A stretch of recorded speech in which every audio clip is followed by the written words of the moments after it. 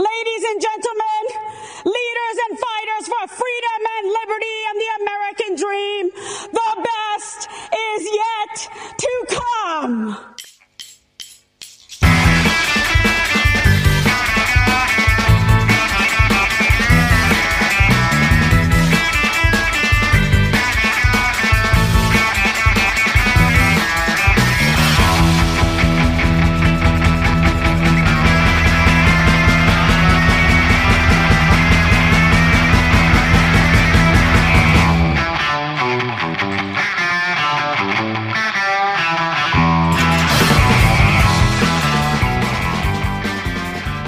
Welcome back to Build It. This week we are speaking to a good friend of ours, Eric Walcott from Lansing Common FC over in Michigan. Hi, Eric. Hello. Thanks for having me. Not a problem at all. And as ever, my sidekick and better-looking partner, John Hall, CEO, President, Head Honcho, whatever you want to be, of DeKalb County United. Hi, John. Hello. Good morning, good afternoon, good evening, good day. So, Eric, thank you very much for joining us. If you could start, please, by giving us a little bit of background about yourself, and then we'll start talking about Lansing Common in particular. But what's your soccer story? Yeah, so my soccer story, I grew up a soccer fan, grew up watching and playing soccer, pretty much my whole life. But I guess as it relates more relevant to what we're talking about now, I moved to Lansing in 2011 for grad school at Michigan State University. And a couple of years after that, I think 2014, Lansing United started up, and it was in the NPSL at the time. And when that team started, I actually helped start the supporters group for Lansing United.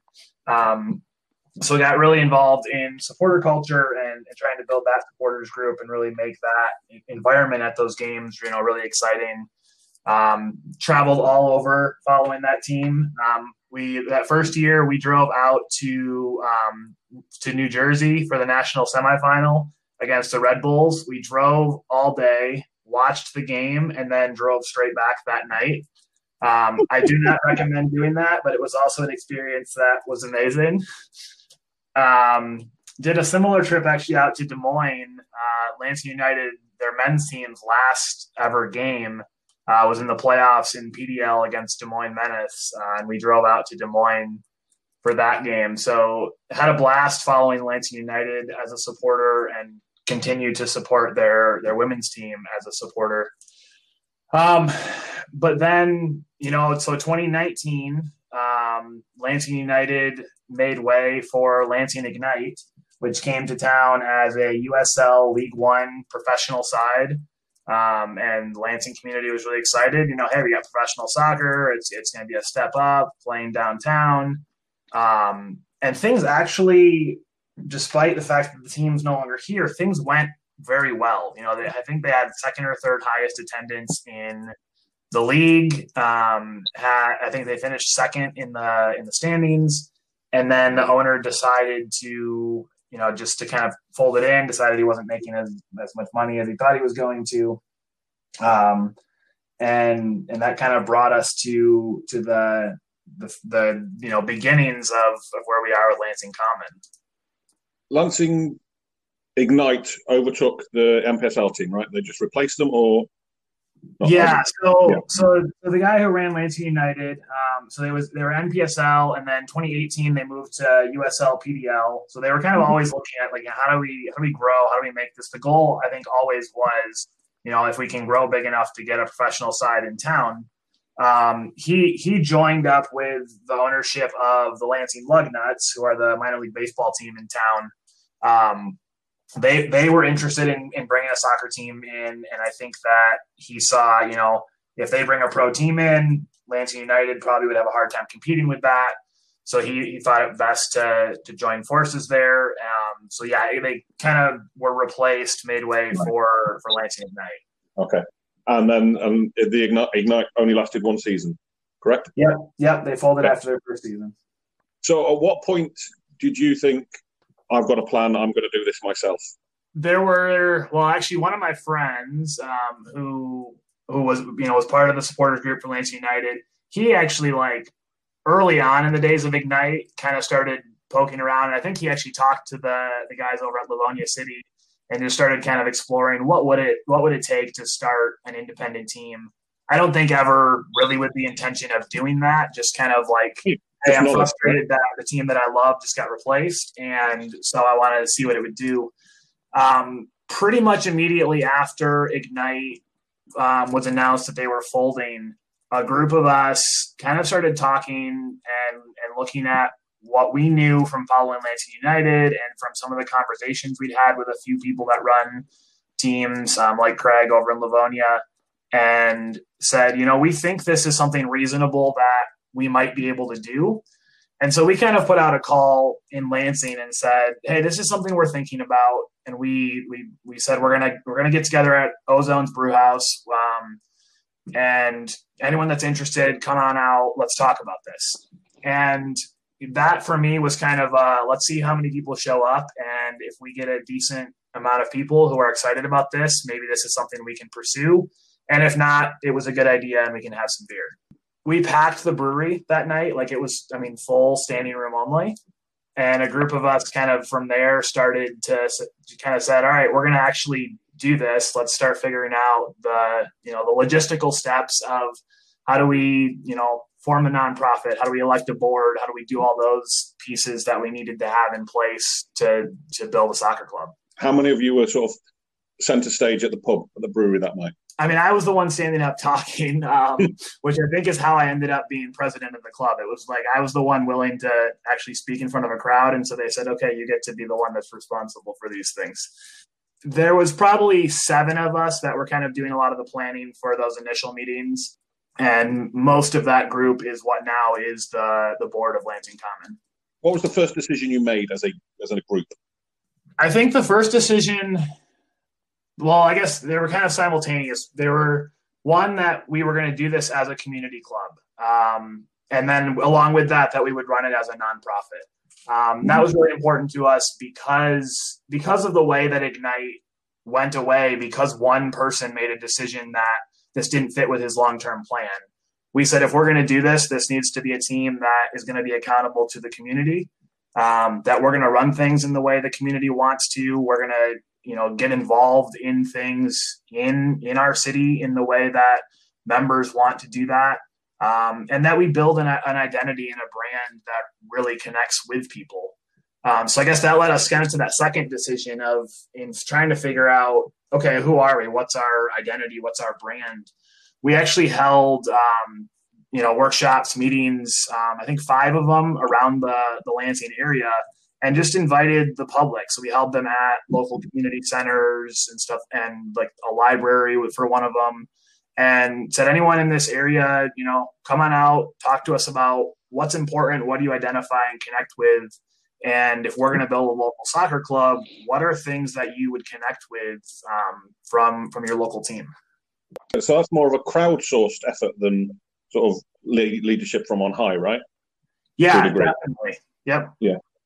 I think that's really interesting.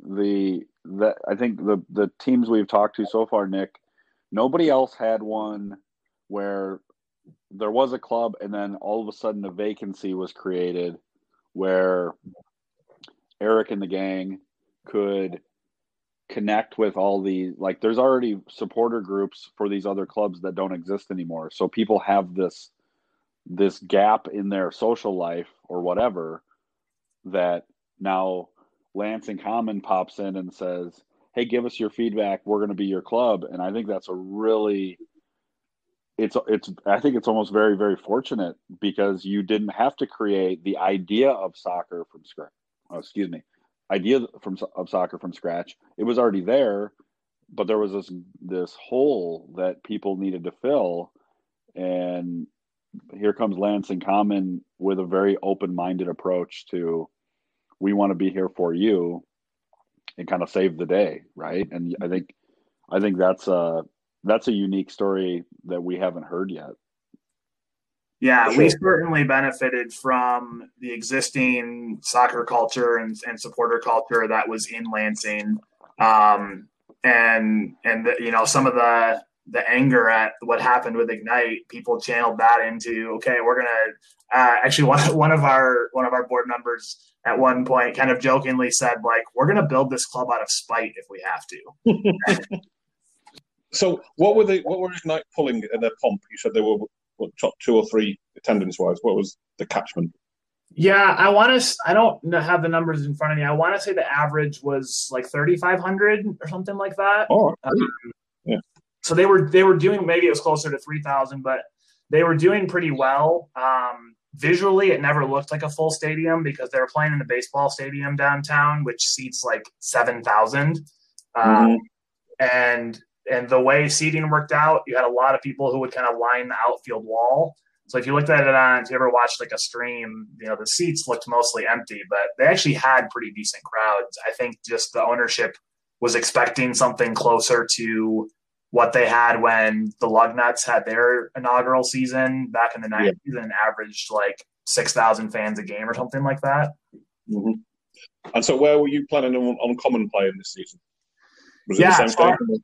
No, our goal is to play. There's a high school that has their stadium, their football and soccer stadium, pretty close to downtown, right along kind of the main drag through Lansing. So that's our goal.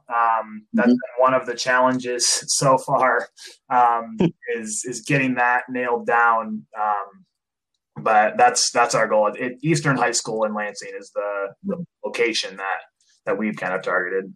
And did you have a number in your head of how many people you wanted through, season tickets or otherwise?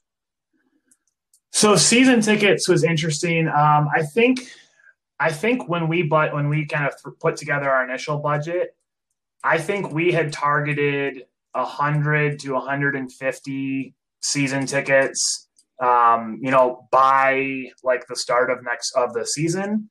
And when we did that, that was like at any levels. So in our memberships, we have multiple levels of memberships. And I think we had targeted between 100 and 150 total at all levels for that. All right. John, can you, off the top of your head, John, do you recall what we targeted on year one season ticket wise? We targeted as many as we could get because we had no idea. We certainly didn't have anything to compare ourselves to pull numbers off of. I think we threw the 100 number out there. Was there any pushback from the previous market as to why they should get behind a semi-pro stroke amateur club as opposed to the professional outfit that was in town before? Not that we've heard so far. The more common question that I heard from a few people, not from people I think who were kind of the most diehard, Ignite or United supporters, but from kind of just more general public and even local media a little bit, was why do you think this is going to work when the last 2 teams didn't work? Which I always reframed as I think they did work. Lansing United averaged, I think their last season, they averaged around 700 fans at games, and Ignite were one of the better attended teams in USL. So I always just flipped that back and said, I think they did work. They just weren't set up for a long-term plan. Why did the rest of the population think it didn't work? I think for people who are not following as closely to know the ins and outs of lower league soccer in the U.S. and maybe soccer in general in the U.S., or who just, saw the headline, Lansing Ignite folds and didn't, read the rest of the article or kind of ask questions about why that was. Seeing that it folds gives that, right? Like it looks obviously like a failure. A team goes up for 1 year, ownership decides we're not doing this. It's easy to think, okay, that failed. But in the context of American soccer, when, like I said, attendance, I think they had the second or third highest attendance in the league. They were good on the field, and I think just the expectation of a pro team in the U.S. in year one to make money is probably unrealistic. So I think Ignite did well comparatively to the rest of the league, and so for people who don't have that context and just look at it as, oh, they were here for a year and then folded, then it's easy to think, oh, it didn't work, when I think we looked at a lot of things and said, overall, it did work. And then also there were a lot of ideas out there for things Ignite could have done better. and I think maybe would have done in year two to better kind of connect to the community and try and build on some of the successes they did have. Okay, let's lean on that, Bill, then. What to your mind, what did Ignite do wrong? So I think one of the biggest things was that they just didn't give themselves a runway to build. The announcement was made that they were coming in like October 2018, and March 2019 was when they kicked off. That's, a span of a couple months to basically build an organization. And just from knowing some of the conversations, built leading up to that, there wasn't much in advance of that where they, before they actually knew that they had to start building this team. It was a very short runway. I think that was not great.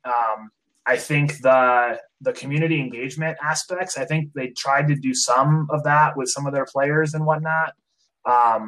But in the build up to the season, there was not the kind of the community engagement. And I think, again, time might have been a factor in part of that they didn't have time to do a really engaged process like we did in terms of branding and trying to build that identity with the community.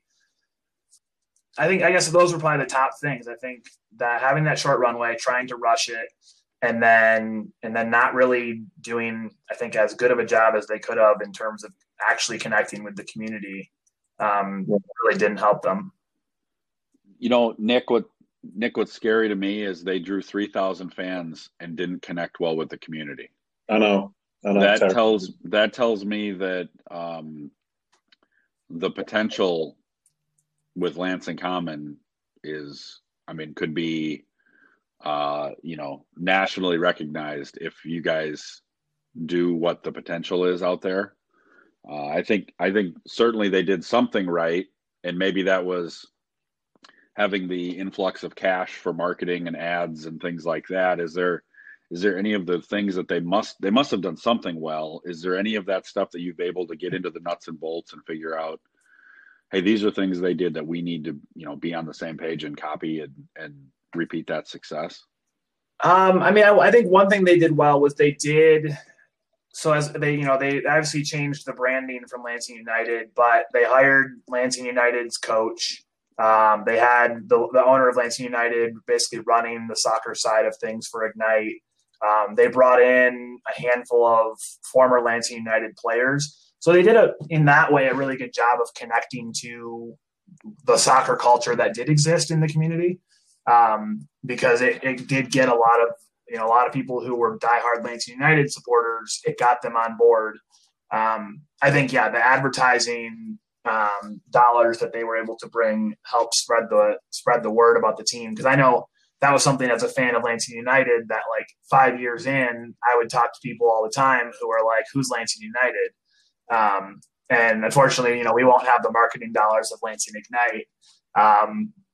But it's been one of the things that we constantly are talking about and thinking about is how do we tell our story in a way that tells the story of who we are and that gets us attention in the community for doing that, so that we aren't, a well-kept secret, but we're something that people know about so they can connect with us. Oh, isn't that the $1 million question of survival in lower league soccer? How do we get people to know about us, right? Totally. And how do we get them to give up?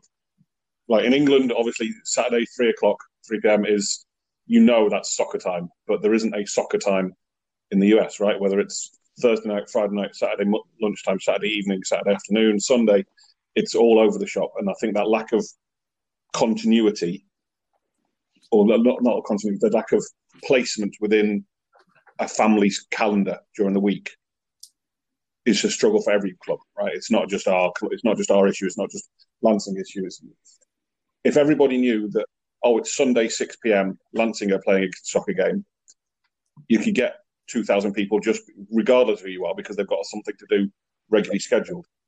As long as people are sharing grounds and facilities, I don't know how people get a schedulized system in place, but I think that's a huge thing for American soccer to overcome. Yeah, and we haven't really talked about this even on this podcast at all, but we may have been kind of the first club in our area like this, but There was a summer league baseball team, the DeKalb County Liners, came through a few years before us. So they were around for 3 years, and we got compared even in my, I talked about all those early conversations with people in the community, and they all said, well, there was a semi-pro baseball team here. That didn't work out. So why is your project going to work out? And those were things, I've talked a lot about that you have to be prepared for those kind of difficult questions. And I talked to the general manager from the Liners, and I said, hey, what went right? What went wrong? Where did you spend your money? Where didn't you spend your money? What would you do different? And I think in the same way in Lansing, you're able to learn from a similar but different club in the same sport. We did the same thing sort of with a baseball team, and they did, like I said, 3 years, and then decided not to continue to contribute financially and disappeared. And so we thought, well, maybe we can fill that sports gap for people in our community, even though it's a different sport. Maybe we can fill that. But one of the interesting things, you've got Michigan State in Lansing, and you went there, it sounds like, and we've got Northern Illinois University where we play our games. And I'm curious, how much have you been able to tap into maybe the alumni association or things within the university for whether it's, maybe it'll be game day interns, or maybe it's just general awareness that you exist. Is that an avenue you've approached yet? That's actually not one that we've approached yet, but that's actually a really good idea. We've talked about for like interns, that'll be definitely something that we pursue. But as far as just like general marketing and spreading the word, that's not a network we've tapped into, and one that we probably should. We've got two, my wife and BVB are both NIU alumni, and we also have not tapped into the alumni association. So yeah, it's not like we've done it, and I'm not sure how easy it is because it's not university affiliated, but you being alumni, maybe that's as simple as hey, look what one of our alumni is up to now, kind of a profile that they would send out. Because I'm sure Michigan State's database has got to be just huge of people that have connections to the Lansing area. Eric, talk to us about sponsorship for a moment. As John said, there was an existing soccer culture in town, right? So it's not like the problems that John and his crew had of going out there and knocking on doors and saying, we're building a soccer club. What's a soccer club? Everyone knew what a soccer club was in Lansing. Were people more or less, well, you've got nothing to compare it to, but how prepared were people to back you financially? Yeah, so that's been the interesting thing that so we just backing up in terms of timeline, back in late February as we were going through our branding kind of process, and this was before COVID hit, we were having conversations. Do we try and make this happen for 2020 and put a team on the field, or do we take the longer runway and wait till 2021? And so we had some initial conversations with sponsors back then that were pretty positive, pretty well received. I think people saw value in soccer locally and liked the message that we were sharing about how we wanted to do it differently to improve on what had been before. And so those were some good conversations. Then obviously, then COVID hits and everything shut down, and that helped make our decision for us in terms of what season we would start. So we've been pretty well received. There have definitely been, I think, some, as local businesses are just struggling because of the economic issues with the pandemic, that's been a bigger challenge for us, I think, than anyone being resistant to supporting local soccer. Just having people say that's sponsorship's not something we can think about right now. And for us, that creates a different opportunity maybe to talk with some businesses about, okay, are there, rather than a financial sponsorship, or is there some in-kind sponsorship that they can provide, and then maybe something we can do to support them beyond just put a billboard up at a game or whatever, or a banner up at a game, to try and really build those relationships now, so that maybe as the economy improves in a couple seasons, they are able to consider more a financial sponsorship. We've been lucky that we've had a couple of sponsors that have come big and been kind of on board right from the beginning. So Ozone's Brewhouse they're our jersey sponsor for next season, and they've been pretty committed to that since from early on in conversations. They've kind of become one of like Lansing's soccer bar, and they, I think, saw a big benefit from the relationship with Ignite and having Ignite supporters watching games there and stuff. So they've been on board, jersey sponsor. They brewed us a beer already. So it's been great having some kind of strong support from a few as we try and kind of expand and figure out, okay, who has capacity still to provide some financial sponsorship, and how do we build relationships with organizations right now that, because of the economy, can't give us money, but there may be another relationship to be made there. What's your, you're obviously it's a best guess at this point. What's your revenue? What are your revenue sources? How are you guys funding? Sponsorships will be part of it. What else are you guys doing to kind of bring in the money that you think you're going to spend in year one? Yeah, so sponsorships is definitely part of that. And then memberships is another big piece of that.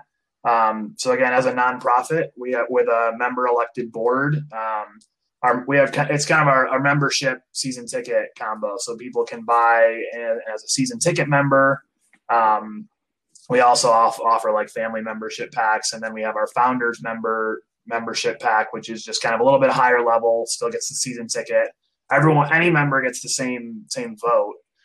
So those are kind of our big sources of income so far. Just general merchandise, selling shirts, scarves, all that stuff. But our goal really is to, between sponsorships and memberships, have our budget covered before we actually sell any single game tickets.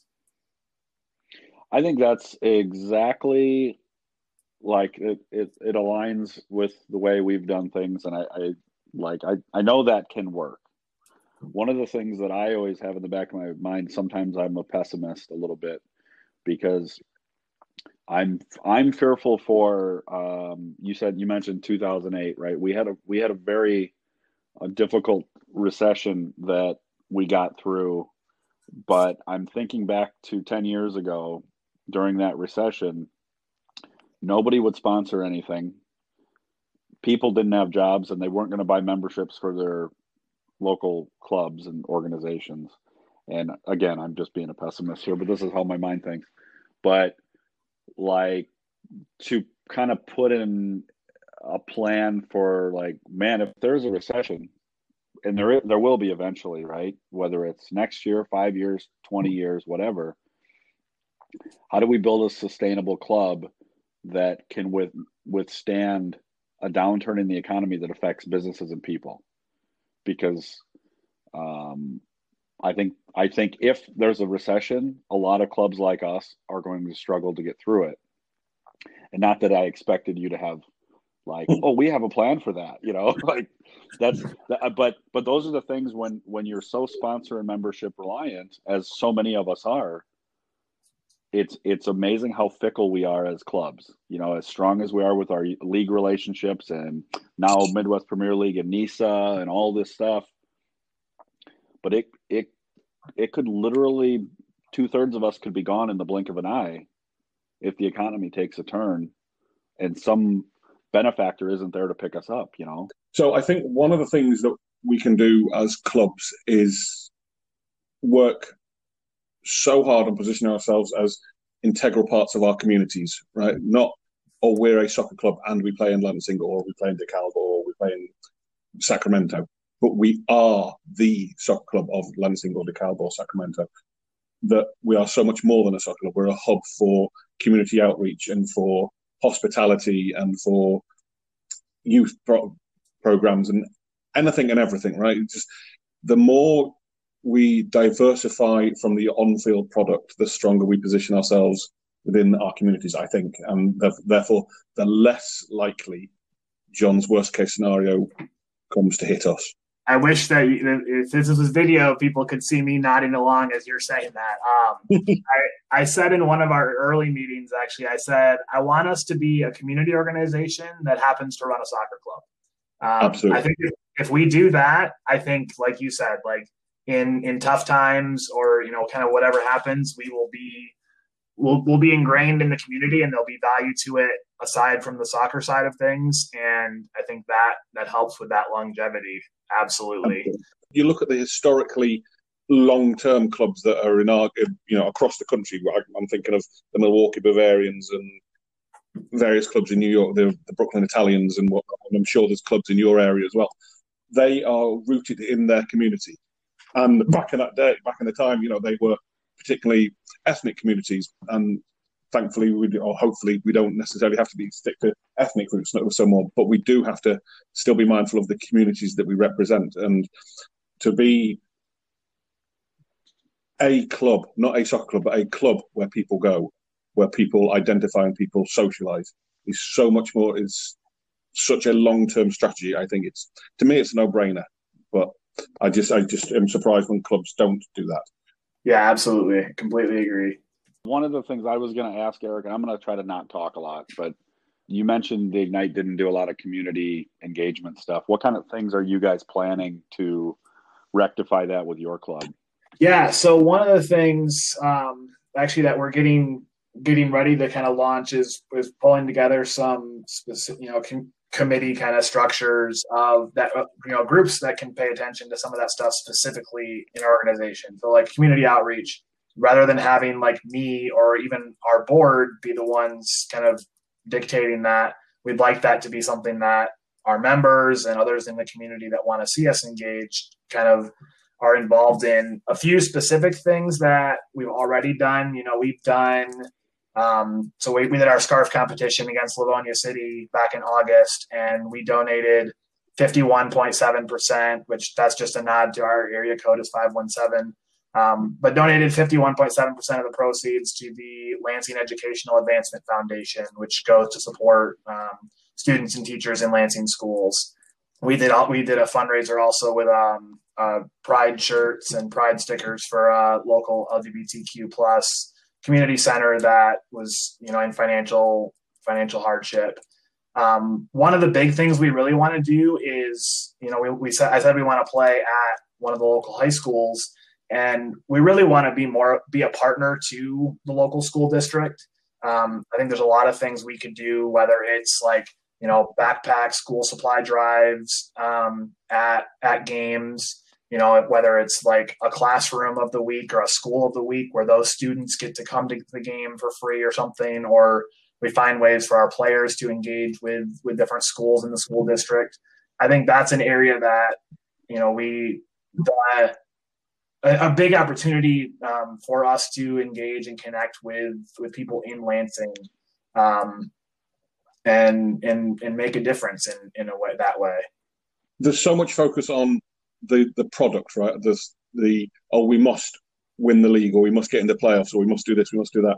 We must provide a winning team, and we'd love a winning team. Everybody wants a winning team. We want to get the best strikers and the best, but it's the game day experience, right? It's the community positioning that we alluded to. It's the whole package is so much more important than the 90 minutes. And I think by doing the community outreach and positioning yourselves as a focal point within the community that's putting something back, people just naturally come to you, is my experience of America, way more than so in England. You have to fight for your place within the high street or within the shopping mall or whatever it is. You have to prove your worth. But once you do, I think the clientele, the customers, the fans are immensely loyal, and faithful, but you've got to get their energy first. Yeah, absolutely. And I'll say too, related to that, that's one of the reasons why we're targeting the location we are for where we want to play.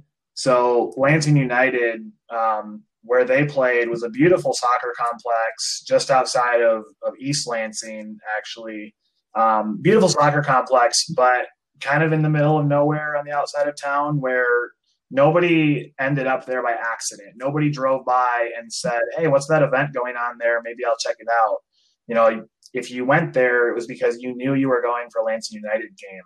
Whereas the stadium that we're hoping to play in is very close to downtown Lansing, right like in a community along a main street through town, that I think there's so much more opportunity there for us on game day, obviously just like the game and getting attention for that, but also if we can do events in the community around game day, whether it's like before the game, food truck rally, that kind of thing, or whatever else it is that we come up with, because our stadium, hopefully, fingers crossed, knock on wood, all that is going to be actually in a community. I think that gives us so much more opportunity to involve people so much more in that game day experience. Who did you speak to? What were your learning resources apart from, leaning on the people that had already done Ignite? Yeah, so Craig and Ben over with Livonia City and Mehmed with Lake St. Clair have been incredibly helpful through this whole process. We also reached out to the guys down at Himmershey FC in Florida, since they have a similar kind of membership model. So those were kind of people that we talked to pretty directly. I had a couple of email exchanges with the people that run San Francisco City FC. So really it started out just kind of reaching out, like just Google searching for like community owned or community run soccer clubs in the US. And that was how I reached out to John as well. And so a lot of that. And then we also pulled just some experiences from two of us, myself, and then our vice president, Jeff, we're owners or part owners, whatever, of AFC Wimbledon. And so we're able to kind of take some of the things we've seen from how AFC Wimbledon engages the Dons Trust, and pull some ideas from there as well. It's always interesting to me to see how lionized and idolized the AFC Wimbledon model has become over time, because this is not the time or the place, but I have other thoughts on it. If there's one mistake that you could undo thus far, is there one mistake you would undo thus far? I think the biggest thing so far, maybe that we weren't prepared for, was just merchandise operations. Part of that is that we've sold far more than what I think could have imagined we would in a very short time. But it's kind of been a who has the box of merchandise and the stuff to do shipping, and then that person ends up doing a lot of work for a couple of weeks and then passes it off to somebody else. So I think figuring out a more organized structure to kind of balance some of the workload on merchandise, and be able to get stuff out to people a little bit more quickly. If we had if we had planned a little bit better for that, I think we were so focused on everything else leading up to our launch and kind of thought, hey, if we sell a few scarves and a few T-shirts, that'll be great. And didn't put a whole lot of thought beyond that. By the time this goes to air, we will have also published our recent interview with our Chief Director of Operations, Morgan, and she spent a lot of time talking about merchandising specifically in that episode. So, too little, too late for you guys, but hopefully someone will learn something from it. But certainly merchandising, is an easy, shiny thing for people to get behind for bringing money in. But the logistics behind it in terms of shipping and production and design and everything else, it can be an absolute nightmare. You can fight it. And the design and production piece, we've actually been really lucky. And you guys have talked on this podcast about how important it is to have people with different skill sets and really involved in your club. And so Jeff, who designed our logo, he's a vice president on our board. He does design for sports apparel, like in jersey design for his job. So he, in terms of designing shirts and apparel, all that stuff, he's able to do that. We've got another, one of our members who does design and also runs an apparel print shop. So they are able to print stuff for us. And also if we need 2 of something, I can just, text Dustin and say, hey, we need 2 of these. Can you get them to me? And we're able to do a little bit more custom stuff with that, which is great. That is a great boon, yeah, for sure. John, have you got any questions that you want to ask? I guess the one thing I am curious, obviously Lansing Common joined the Midwest Premier League, and we were thrilled to add them at the league level. Obviously, you don't get too far ahead of yourselves, but have you put together that long-term ambition, or is it a little more short-sighted at this point, survival for now? Yeah, I think we talked about this a little bit. So if anyone listening wants another podcast to listen to, we have a podcast, the Robin Needed a Podcast. And we talked about this a little bit on one of our recent episodes of like, what does success look like and what are our long-term goals? And I think kind of what we all agreed on was that success for us is more about that impact that we have on community and existing, being sustainable. And I think the only thing I added on to that is, if we are as successful as we can be, we will have interest from higher leagues potentially. I saw the NISA Nation thing come out yesterday and, stuff like that. I don't know that success necessarily means we take that step. I think that for us is the primary thing we've said from day one is being responsive to our community, doing this sustainably so that we're around for the long term. For me, that's the long-term vision, is that we are those things. And if we can do those things and also take a next step at some point, then that would be a conversation that we would have. Let your community guide you, right? Yeah. The community will tell you where they want you to go. And as we've talked about, if you get 16 matches times 2 hours, that's 32 hours to make an impact on the field, but you have hundreds of hours throughout the year to make an impact on the community. And we align with that focus. And I also, Eric, understand the idea of being the one who does the public speaking gets to be the president. So I fully admire your short straw that you drew there, buddy. Yep. He says that like he doesn't enjoy it. I don't mind it, but I also don't mind when somebody else wants to do it. I believe it. I want to see it. Eric, have you got a question for John that you would like to bring to the table? Yeah. So I guess as I was thinking about this, because I figured this would come up, or an opportunity for a question, how, in terms of like roster building and even more broadly, just like relationship with the coach of the team, how do you manage that? Is roster building completely the coach's responsibility and you just, the rest of you are hands off? Is that a collaborative effort? And then how do you kind of work in terms of supporting the coach and the coach supporting the organizational goals? Okay. We haven't talked about this. I'll try to be as somewhat brief as I can. Our coach, honestly,